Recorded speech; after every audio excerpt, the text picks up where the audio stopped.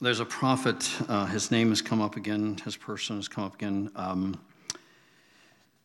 named Larry Randolph, and we would hear him at some of the prophetic conferences up in Toledo, and this goes way back, and he's this tall, lanky, from Arkansas guy, and he is now, I think he's 73, and that he says that because it's real relevant, and he ran with a lot of the great prophets and was a part of a lot of the different ministries that went on prophetically, and so I'm watching this in different people in the ministry, and they're going through a process even later in their years, like I am. Might as well just say that. That's what I was thinking, so I'll just say it. And like today's Super Bowl, interesting. The ring that you get for wearing the Super Bowl is kind of like the I Ching of the sports, if you're in that realm. But is it not one of the great rewards or accomplishments to be on the team that wins?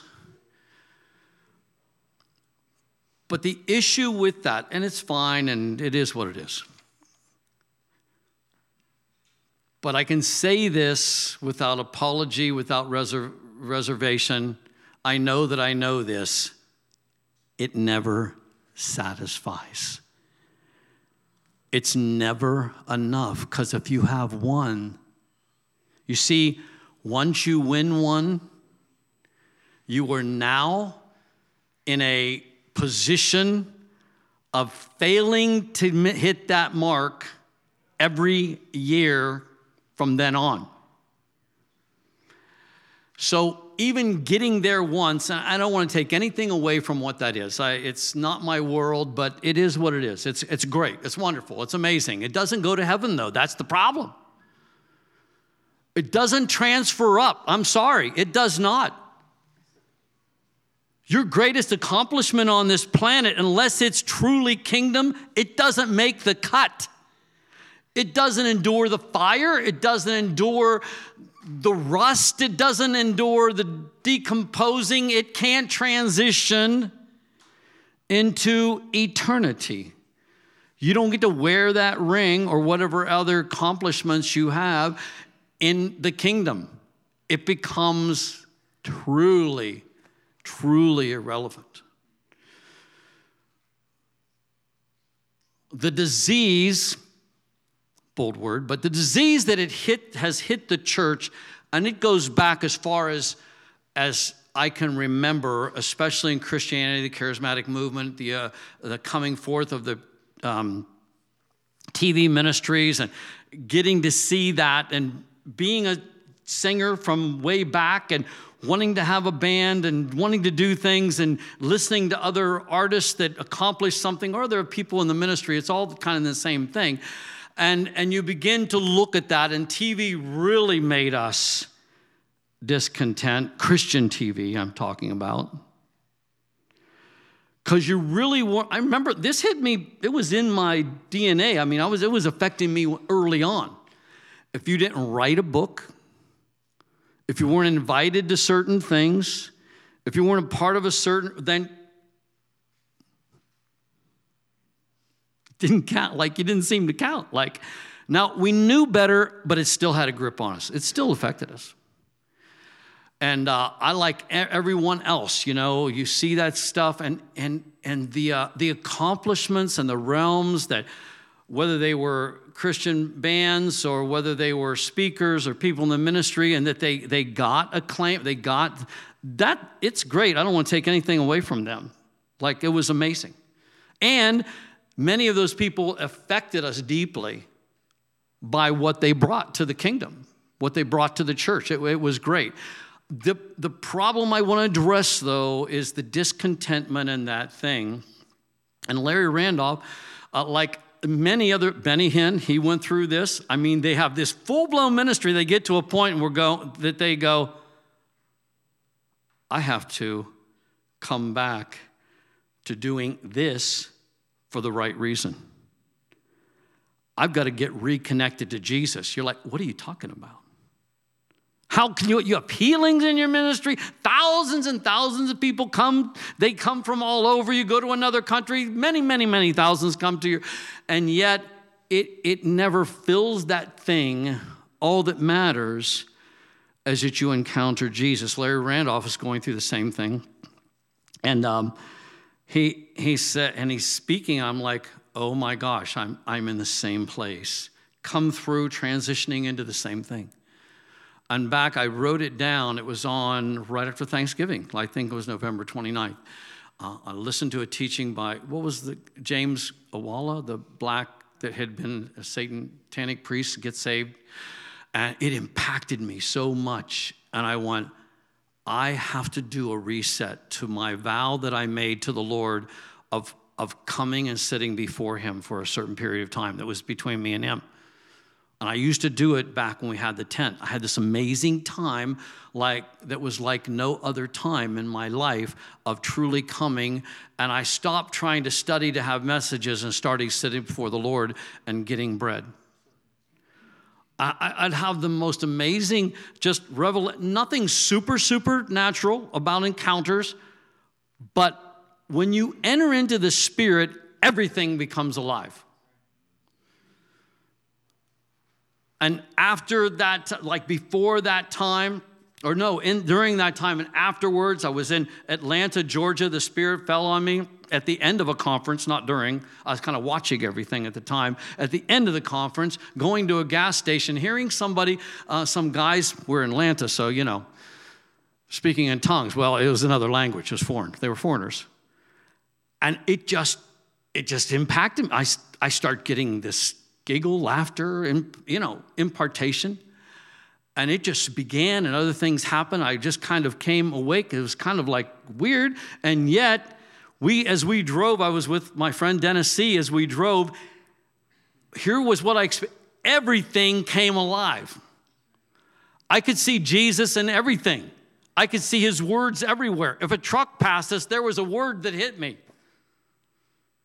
Just all kinds of things. I'd kind of open my eyes, look here, and I would see things that were alive in the Spirit, like I had different eyes to see. And that was like the whole trip home. And that lasted for a long time. Back when I was in the tent and sitting before the Lord, I would have all these neat revelations, out of simple things. I hear we're in a tent. There's bird nests, and you're only a canvas away from the bird and the babies and the nests along the wall. Remember how the wall was? It wasn't even high as these walls. And the birds could get in. I'm reading, I believe, Psalm 68, about even the birds make the nest in your temple, your dwelling place. I'm reading that. I hear the birds chirping above my head. Oh my gosh, this is the tabernacle of David. Like, it is what he experienced as he's writing these things. Because that was open air too. Have you ever been to another country? They don't have soffit and ceilings and all this sealed up stuff. The birds were a part of the thing, They were right there up in the rafters. And he's having that experience, and I just like, oh my gosh, that's why the scripture, this is where it came from. What a silly thing to write. Except that you're in the presence of the Lord. You're in the temple, which David loved with all of his heart. That's all he really ever wanted, right? And Larry Randolph is giving this, just telling, he's like, man, I'm telling you, like he pretty much just said it, I really don't want to live if I don't get back to experiencing the presence of the Lord. And the Lord never really left him, but I know what he's talking about. Like the first thing becomes the first thing. Here we are in Psalms 27, and the psalmist writes this. It's this one thing, verse 4. I'm going to read out of the New King James, but one thing I have desired of the Lord, that will I seek. So you come to that one thing. How many times have you come to the one thing? I've come there a bunch of times, actually. But every time that I revisit that getting back to the one thing, I get an upgrade on it. It gets deeper. So I'm not going to apologize for being there 1,000 times. You kind of awaken, I'm distracted, I'm busy, I'm angry, I'm this, I'm that. I got to get my groove on. Like I got to get out, get back. And the Lord's always just patiently waiting to bring us back. There's a grace to get back in. Phyllis said that in the beginning. She just started almost, I'm like, take it easy, Phyllis. You're going to go right into ministry time, right from the opening introduction. There's a grace to reset.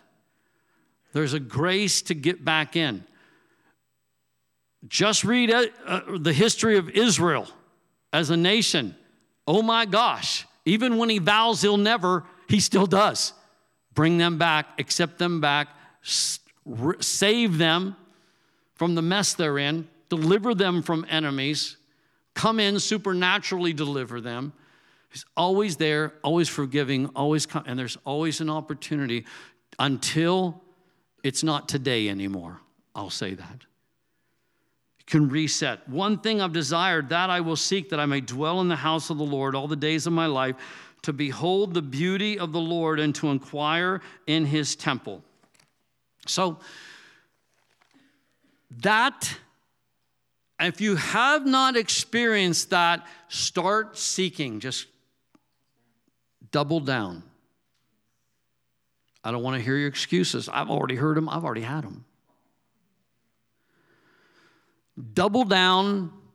Get a little bit irritated and angry if you see it in somebody else, and pound your fist a little bit to Papa and say, I want that too. He won't reject you for that. They got it. I want it. Read your Bible. You see something in there? Hey. Every person in the ministry and they've all had to do that. And you stand before God in this dangerous place because you're like intense. You don't want to offend God, I mean, honestly, right? I don't encourage being angry and yelling at him, but I really don't. I don't like that. I don't advocate it. I've done that once or twice in my life. I'm still grieved about it. But you can appeal, make a demand on him, even if it's not in the rule book. Like David, look where he got pre-New Testament. He broke all the rules to have that temple, the tabernacle of David. You understand that, don't you? He wasn't allowed to be doing that stuff. He wasn't allowed to have that. He found, grace is in the Old Testament too. Noah found it. Yeah? We know Enoch found it. They tapped into things even before they were really officially released. Jesus' mother, she understood that. Hey, Jesus, they're out of wine. He says, Son of God says to her, Mom, it's not the time. She turns around, ignores him, and says, hey, do whatever he tells you. Isn't that not like a mother? But mothers have great influence when they get into that mode. Look out. We're eventually going to play a video that Lou Engle, about this, they're calling 1 million people to come, pray 1 million women to come to the Capitol and intercede for our nation. And there's another event in Columbus in October. We'll talk more about that on another day. Phyllis and I were back and forth about today, not today, yesterday, that thing. So, and what is it? There's scripture about women. They get that thing, mama bears. And what's the woman's name?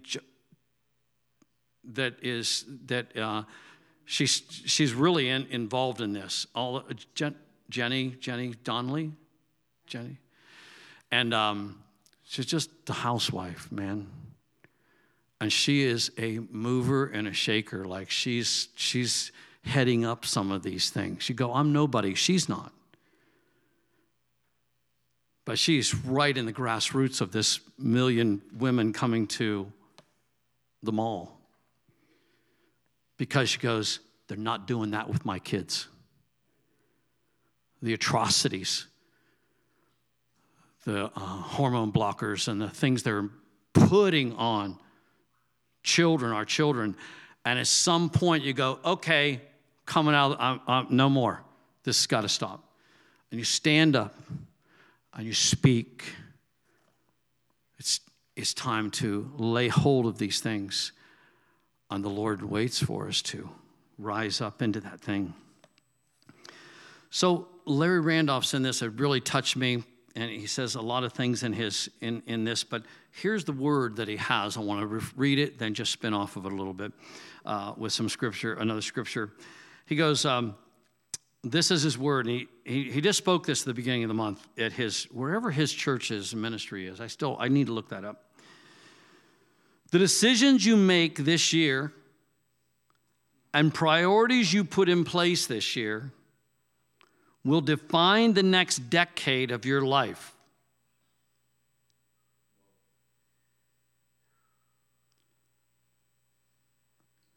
It's that kind of defining moment. This is serious. What's cool is I'm like, oh yeah, that's happening to me. Like, so I'm not trying to catch up. I'm like, yeah, I'm doing that. And it's like such a confirmation. And many of you are waking up to things. And I've been declaring over the church that our spiritual gifts get stirred up. We're at a very low level of actually functioning in those. We're really low. It's not condemnation. That's just like, you need that. We need a little fire. We need that stirred up. The gifts are here. They're in you. They might be dormant. I don't know. And you know what? I can't pull them out myself. But the Spirit can activate those things. And different things can activate. And a prophet can call these things out of us. So what we do what we put in place this year will define the next decade of your life for good or for bad. This is a serious year. This is a leap year. You paid attention? This is a leap year. I think Lacey's not here, but her son Samuel, he gets to have a birthday every 4 years or whatever. So how old is he now? 5, 6? I don't know. How many leap years? We always make a joke about that. You're born on a leap year, like you don't get that many birthdays. How about that? That's almost as bad as being born on Christmas and you're like, it's like, oh, whatever. Everybody else gets their special day. I have to share mine with Jesus. It's time to leap forward, a change year, a transition year, a year of recapturing. This is to let you know you can recapture. David came back from fighting somebody else with his men to find out that the enemy had come in and took all of their women, children, all their stuff, and their cat and livestock. His men were so mad they were getting ready to stone him. That's a tense time. That's a bad time. It's having a bad day. We just lost all our stuff, all our people, all of our precious possessions, our wives, our children, and they're blaming me. But again, he doubles down and he puts that aside enough that he asked the Lord and said, if I run after those guys, if I run after that, can I get it? And the Lord said, you may. Permission granted. He's like, hey, while you guys are deciding that, I'm going to go get our stuff back. Well, what were they going to do? Stand there and look stupid? Like, all right, we'll go with you. Then we'll kill you, It's that thing at that moment. Are you going to decide to go after what God has for you, or are you going to let someone kill you? So this is a time to recapture, a year of returning to our first love. There's Phyllis was saying, returning to our first love. And Kevin had the most powerful revelation about that a while back, sometime in the last year or so. The Lord said, come back to your first love. And then he defined that. The first love is the first things that you loved when you were new in the Lord. Is that a good description? Go back to doing those things you loved.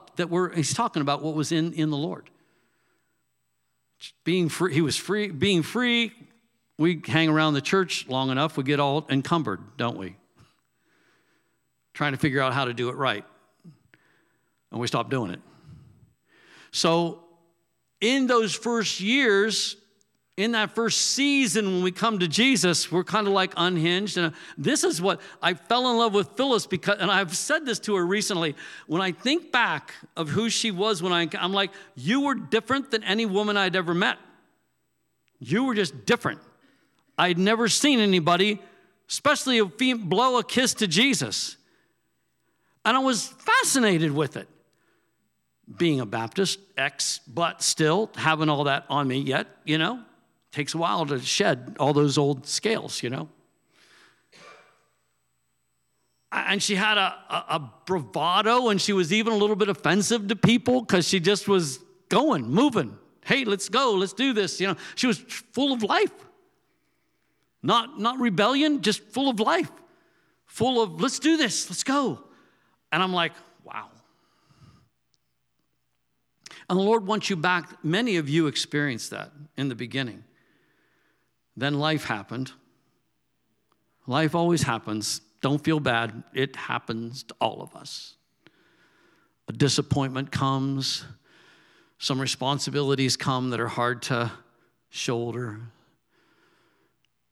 Some crashes happen. Some mishaps happen. Some wrong turns in the road happen. Jesus watches all that, and all he says is, get back on track. Come back. Recapture what's lost. Start fresh today. Don't look back, look forward. A year of walking in his presence, and that's what he said, all I want. I'm telling you, people, all I really care about is that I enter into the presence of the Lord, that I can walk in the presence of the Lord. That's my high prize. I don't care how many likes I get on this video. I don't care how many conferences I get invited to. See, it's a drug. Like it's a hard thing. And then I've watched other people that were in the ministry that aren't in the ministry anymore. And trust me, one year you're invited to the conference, the next to speak, next year you're not invited back.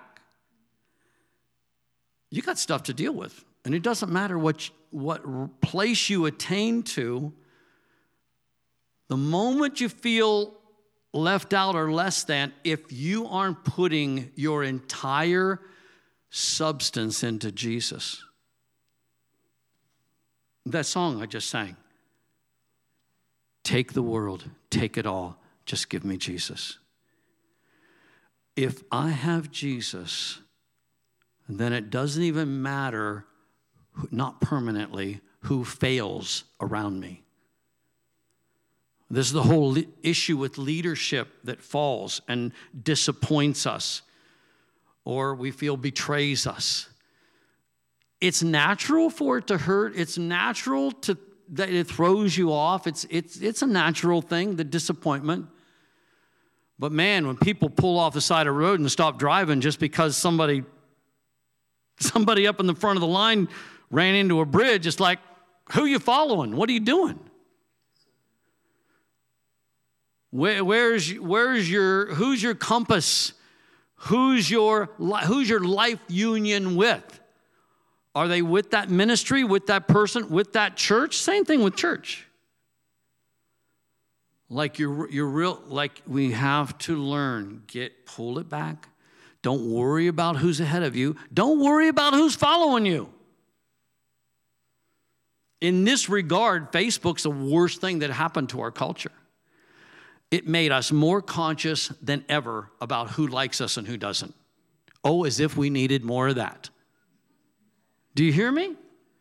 It affected us deeply, so I don't even say it to be funny. Pay attention to that. If it's affecting your walk with Jesus, deal with it. Denounce it. Jesus, in my culture, it matters who likes me and who doesn't like me. But I don't think it's kingdom, so I want you to deliver me from that. So that I can do you understand how much in the ministry and in the spirit you will displease people?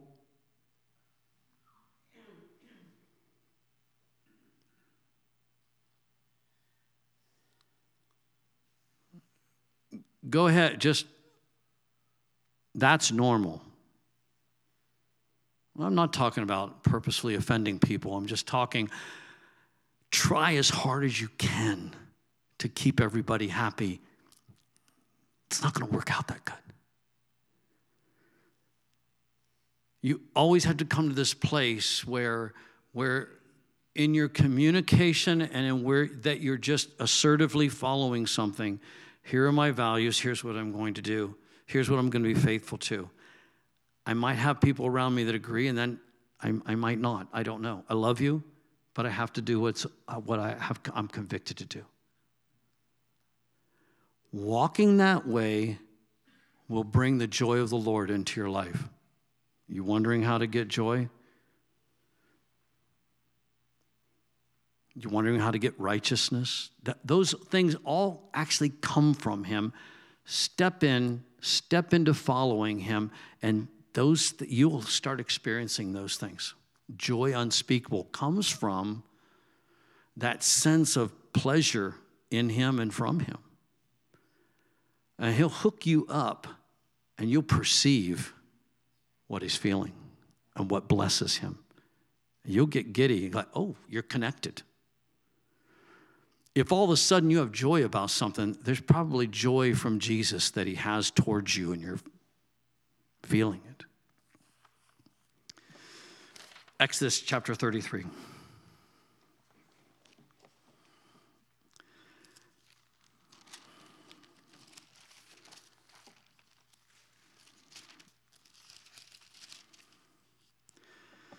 This is a story, a very fascinating story, and I'm revisiting it. They have a command to leave Sinai. The Lord said to Moses, "Depart and go down from here, you and your people whom you have brought out of the land of Egypt to the land of which I swore to Abraham, Isaac, and Jacob, saying to your descendants," I'm in verse 1, "I will give it," in verse 2, "and I will send my angel before you, and I will drive out the Canaanite, the Amorite, and the Hittite, and the Perizzite, and the Hivite." Did I say that right? Maybe. "And the Jebusite. Go up to a land flowing with milk and honey, for I will not go up with you in your midst." Whoa. Now, when we're just interested in getting someplace like the land of milk and honey, it would be easy to miss that little phrase.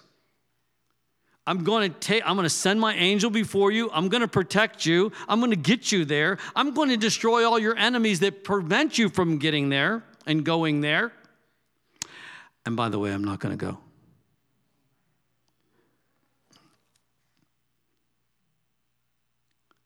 I'm not going to go lest I consume you on the way.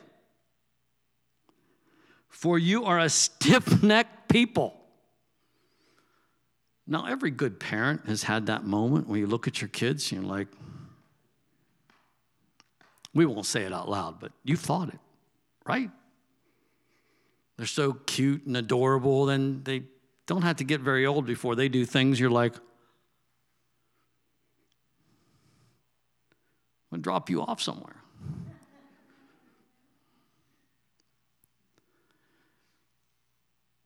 And God knew who this group of people were. He's like, I'm not going. I'll kill you on the way. It's exactly that. No, I'm not mincing words. Like I'm not adding anything to it. That's what it's about. I can't stand your sin, your rebellion, your stiff-necked, and I'm like, I won't make it.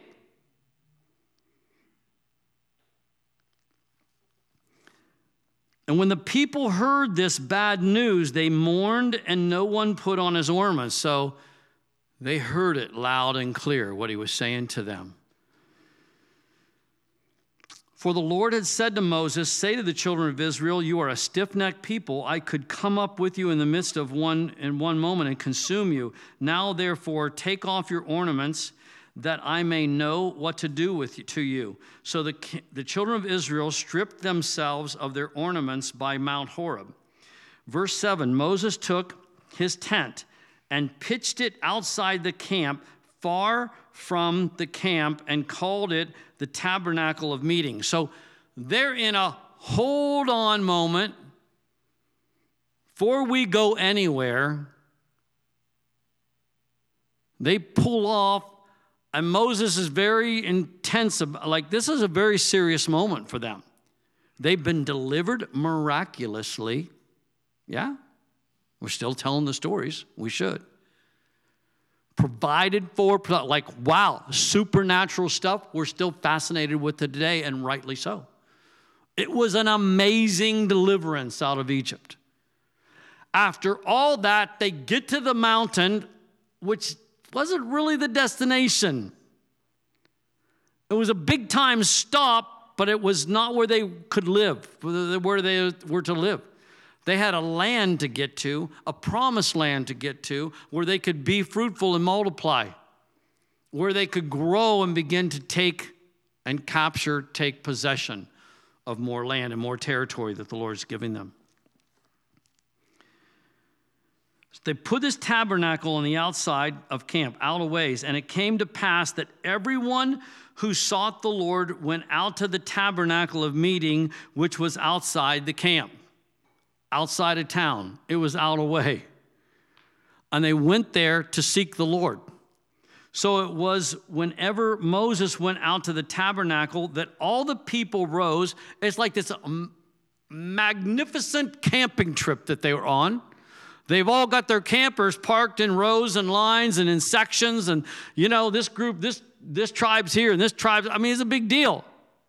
And Moses would come out of his tent, his dwelling place, and go to this tent of meeting, and the whole group of them would pay attention to this. God got their attention. You can go. I'll take care of you. I'm not going.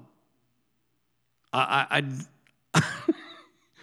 really, the older I get, the more significant this is. I'm like, oh gosh, wow.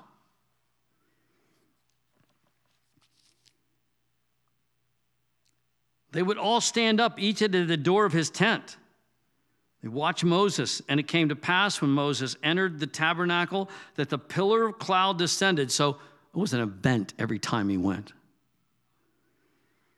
Stood at the door of the tabernacle, and the Lord talked with Moses. Like, wow. Don't read that too fast. It's an incredible little passage. It's okay. We want these manifestations. I do. I want to see stuff happen because I know stuff can happen. I know stuff has happened. I know in the midst of revival, things have happened. In the Hebrides, over close to Scotland, wherever exactly that's located. Because some old women started praying consistently with one poor old pastor,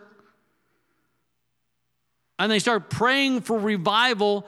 This revival comes, this presence comes, and people start showing up at the meeting place, don't even know why they've been drawn there by the thousand. It was an incredible, not spoken of often, revival.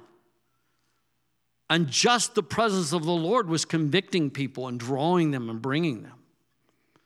They'd be like, I don't know why I'm here or how I got here, but I need to be saved. I can't stand living with what I'm living with anymore. No one even preached to them yet. Like, it was crazy. All the people saw the pillar of cloud standing at the tabernacle, and all the people rose and worshiped, each man in his tent. This is good. This is a good response. They may have been stiff-necked, but buddy, he got their attention. They're like, no one had to twist their arm. Verse 11, so the Lord spoke to Moses face to face as a man speaks to his friend, and he would return to the camp. But his servant Joshua, the son of Nun, a young man, did not depart from the tabernacle. Selah. I'm not even going to touch that. He just stayed. Verse 12, then Moses said to the Lord, See, you say to me, bring up this people. Now he begins this negotiation. This is a real leader, ready to lay his life down and really for God's honor. For his name's sake, he begins to appeal to the Lord. So That's the highest motive you can ever have for approaching the Lord. Lord, for your name's sake. I think we should move towards that. Start praying for things for the Lord's name's sake. Just a suggestion. You see, if you have a good testimony in your life, he gets glorified. So even for your personal things and your little things that you don't think matter, if you ask for it for his name's sake, he will give it, and it'll glorify him, and he needs to be glorified. He's God, we're not. We don't need to be glorified. He doesn't. That's who he is. Yet you have said, I know you by name, and you have also found grace in my sight. So he's making this appeal. That's what you've said to me, Lord, that I've got grace. Now, therefore, I pray, if I have found grace in your sight, show me now your way, that I may know you, and that I may find grace in your sight, and consider that this nation is your people. These are your people. And you just told us, go wipe them all out, because you can't stand being around us, basically. Can't contain yourself if you see how we really are. Like, that's like, oh boy. Can we just do a thank you, Jesus, for your blood and for the cross right here? I don't care who you are. You have no merit to stand before God. None. Get that straight. None. And he said, my presence will go with you. So God's interacting with him. My presence will go with you, Moses, and I will give you rest. Then he said to him, if your presence does not go with us, do not bring us from here. We'll just stay here. Because we're not going in. Larry Randolph just made the statement, Lord, if you don't go with me from this moment that I know you're with me, I'm not going, you come to that place like, go with me, or no, my going forward is stopped. For how then will it be known that your people and I have found grace in your sight, except you go with us? So we shall be separate, your people and I, from all the people who are upon the face of the earth. So the Lord said to Moses, I will also do this thing that you have spoken, for you have found grace in my sight, and I know you by name. So Moses negotiated this for the people. God doesn't lie. He meant what he said. This was a life and death situation, actually. This was serious. Moses negotiated, and Jesus has negotiated for us. Don't stand in your own credits. Stand in his. And he said, please show me your glory. Show me your face to face, like glory, presence. There's not a word for that. It's face. Let me be in your face. Let me be in your presence. Let me be face to face. Jesus was face to face with the Father before he was born, before he came. He was with God. In the beginning, he was with God, and they were face to face. Then he said, I will make all my goodness pass before you, and I will proclaim the name of the Lord before you. I will be gracious to whom I will be gracious, and I will have compassion on whom I will have compassion. But he said, you cannot see my face, for no man shall see me and live. And the Lord said, here is a place by me, and you shall stand on the rock. Last fall, when we went out to see Lou Engle and the Communion Revival, that was just 1 year ago, right? Like just that we just did that. Is that correct? Am I too? Is it one? Yeah, just one, just last October. And Tom and Jesse were able to go with us. And so after they came back home and after we went to the conference, Phyllis and I got to spend a few days up in the mountains. And we stayed in Estes Park, which is right at the foot of the Rockies. And this one, there's many places to enter them, but we're there. Funny as it is, in this video by Lou Engle, that's exactly where he went to fast and pray, to hear from the Lord about this event. Estes Park.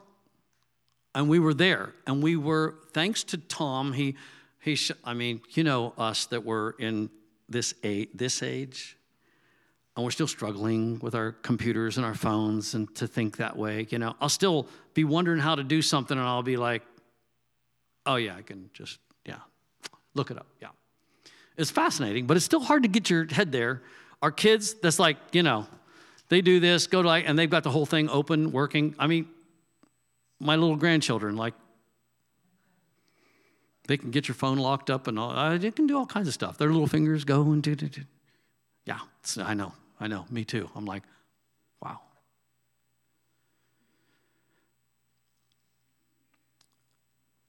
And Tom shared with us this app called All Trails. And I know I probably shouldn't be so fascinated with things and so happy about it, but all my life, I've been like, I love to go, Phyllis and I love to go on walks, but we're just kind of old school. And, this app shows you where to go, how hard it is, how easy it is, where it starts, all the stuff that you kind of need to know if you don't know where you're at, right? And man, finally, have you ever driven through the mountains and said, man, I want to get into that? Like, get off the road and I want to get in it so I can experience it and not just look at it. Well, this app will tell you how to do that, and you get into it. And we went on, in that little time period last fall, we went on some of the most amazing walks. It was amazing that I could go on the walk where we went, but they were amazing walks. And go up these mountains, go up these long trails, and get to the top of this lake on top, and it's like, oh, wow, And we were on one of those days walking and finding different paths. We went on several. And we're up high on these incredible looking rocks, just very unique in that area. And the wind is blowing strong. It's one thing for winds, but then the wind kicks up to a certain level and you go, whoa. And when you're up in some altitude and it's blowing like that and there's rocks, you just kind of have to experience it. It's amazing and powerful and all those things. It wasn't dangerous. It's just like, life, It's coming, and I see this cleft in the rock, and I go, oh, wow. I mean, being there, and you're like, the Lord said, here, step into this cleft, and I'll walk by you. I'll put my hand right here in your face so you can't see me because it'll kill you. It was his kindness. You can't look at me. You won't be here anymore. You won't make it. Because of why? Because he's mean? No, because of his glory. And he hit him there, and it's like he did this for Moses. I can't let you look at me because it'd kill you. But I can shield your face. I shield you from actually seeing me direct without 10 pairs of sunglasses on, that thing. But he shows him compassion. You can't see my face. No man can see my face and live.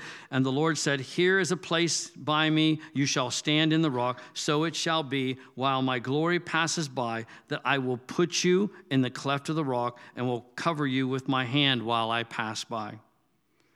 Then I will take away my hand and you shall see my back, but my face shall not be seen.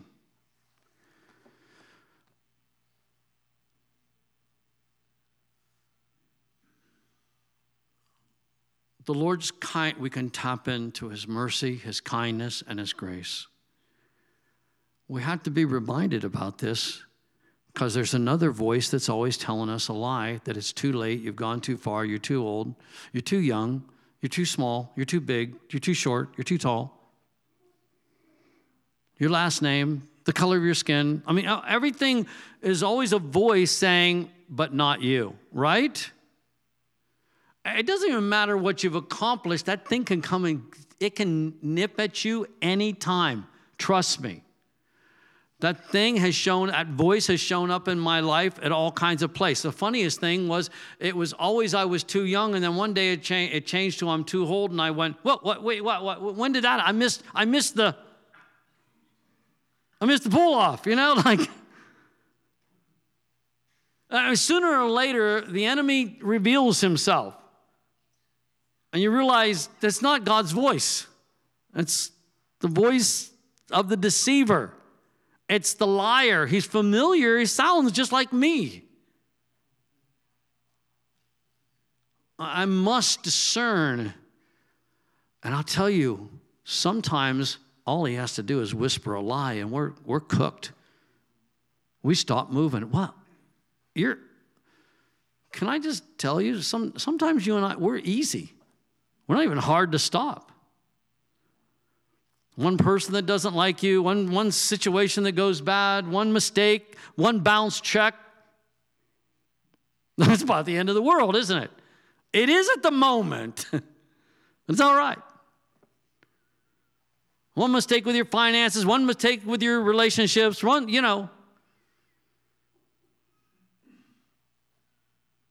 I've seen big men, they fall out of favor with their wife, and they are puddles. I'm like, oh my gosh. Wow, where's your roar now?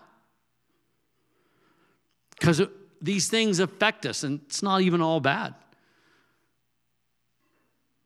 And the enemy loves to play on those things. He knows exactly the buttons to push. He studies you. He comes in, and he doesn't want to reveal himself too much because you get smart to him. It's like, oh, you're just the devil. But if he can disguise himself as something familiar, as he can, well, you know what I'm saying. Make this your pursuit. Make your life a prayer. Feast continually on joy. Make your life a prayer. Give thanks in everything. Do you understand just the simplest thing? You don't have to go fight demons. Just start giving thanks for situations around you. And even difficult things. Lord, I thank you for this. It's challenging right now, but I know you're not the author of it. 99% probably not, but it's here. Little one in the sound booth, maybe, I don't know. Or just my daughter, could have been any of those things.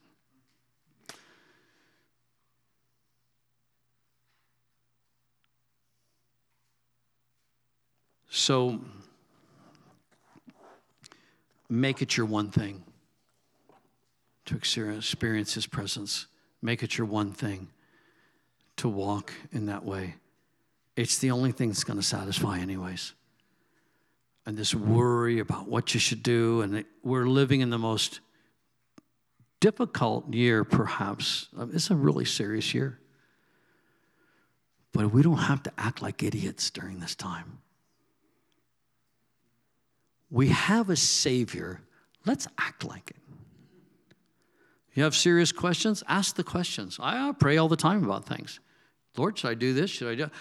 Lord, I don't know about this area, so lead me, guide me, show me.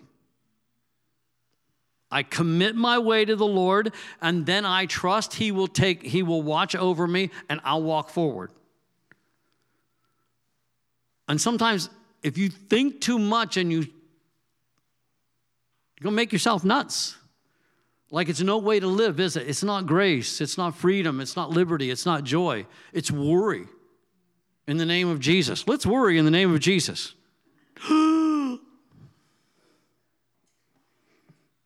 I call them Phyllis's oh no moments. Something you're like, she has this reaction.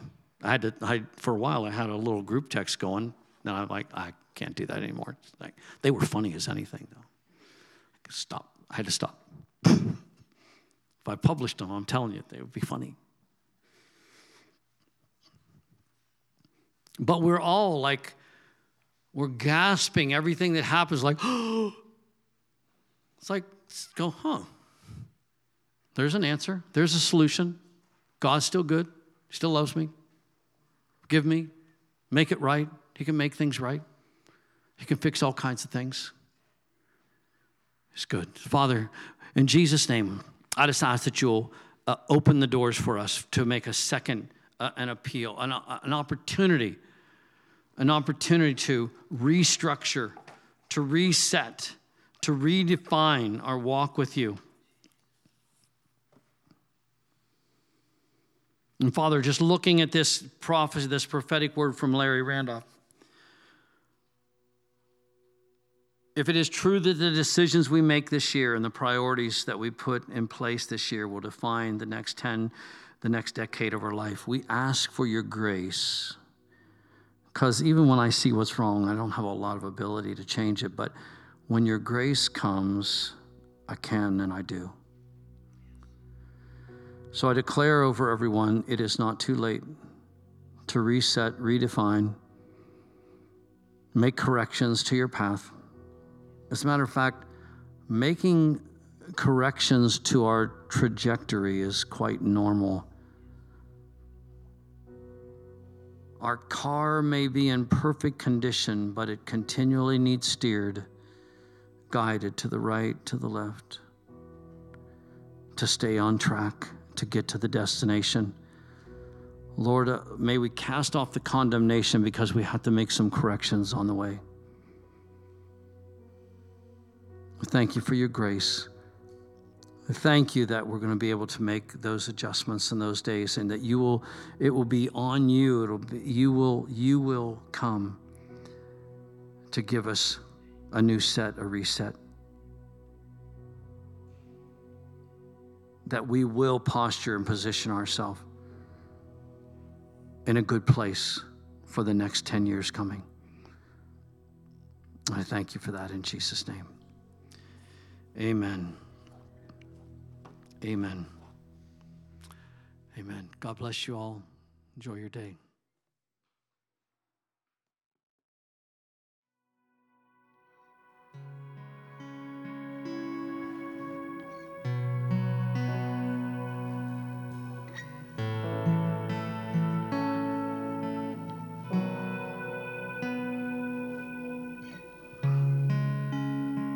Lord God Almighty, we praise you and we honor you this day. We thank you, Jesus. You are holy.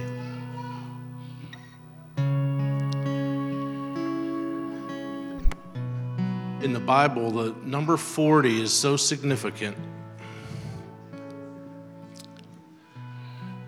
And for 40 days and 40 nights, the rain fell over Noah. And for 40 days, Moses was on Mount Sinai to receive the commandments. And for 40 years, the Israelites were in the desert before they entered the promised land. And isn't it interesting that a woman carries a baby in the womb for 40 weeks? These are all the designs of God.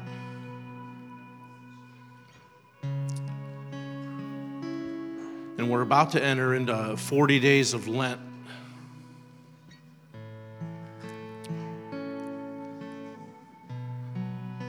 And I imagine what Jesus went through in those 40 days of his preparation. Not just abstaining from food, but the repeated temptations, being tempted with food, being tempted with power. The same things the enemy uses to tempt us today. The schemes of the enemy, the manipulation, the lies that Jesus had to refute. Again, the same tactics he uses on us.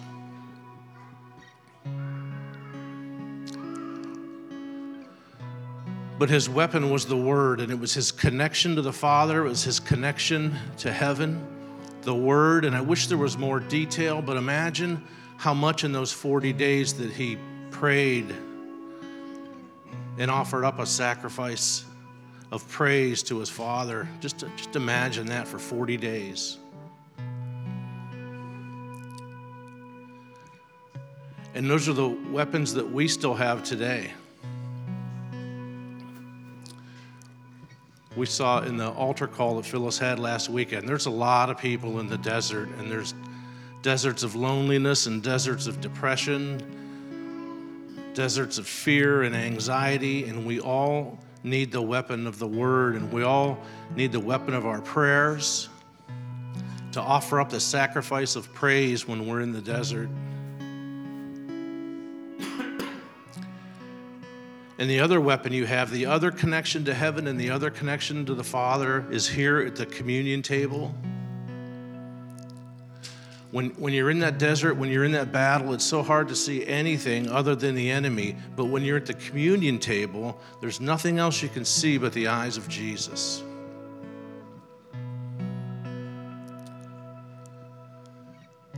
So that's what I want us, where our hearts should be, in that connection, in picking up the bread and the cup as a weapon for your battle.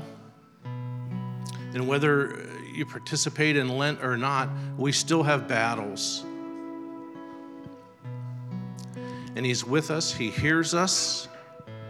He hears our cry, and He hears your heart when you're at the communion table. So I ask you to come this morning. If you're in a desert, you have the opportunity to step into the table, and it's prepared in the green pasture. Step out, step into His presence, make that connection, pick up your weapon to do battle, commune with the Lord this morning. Amen.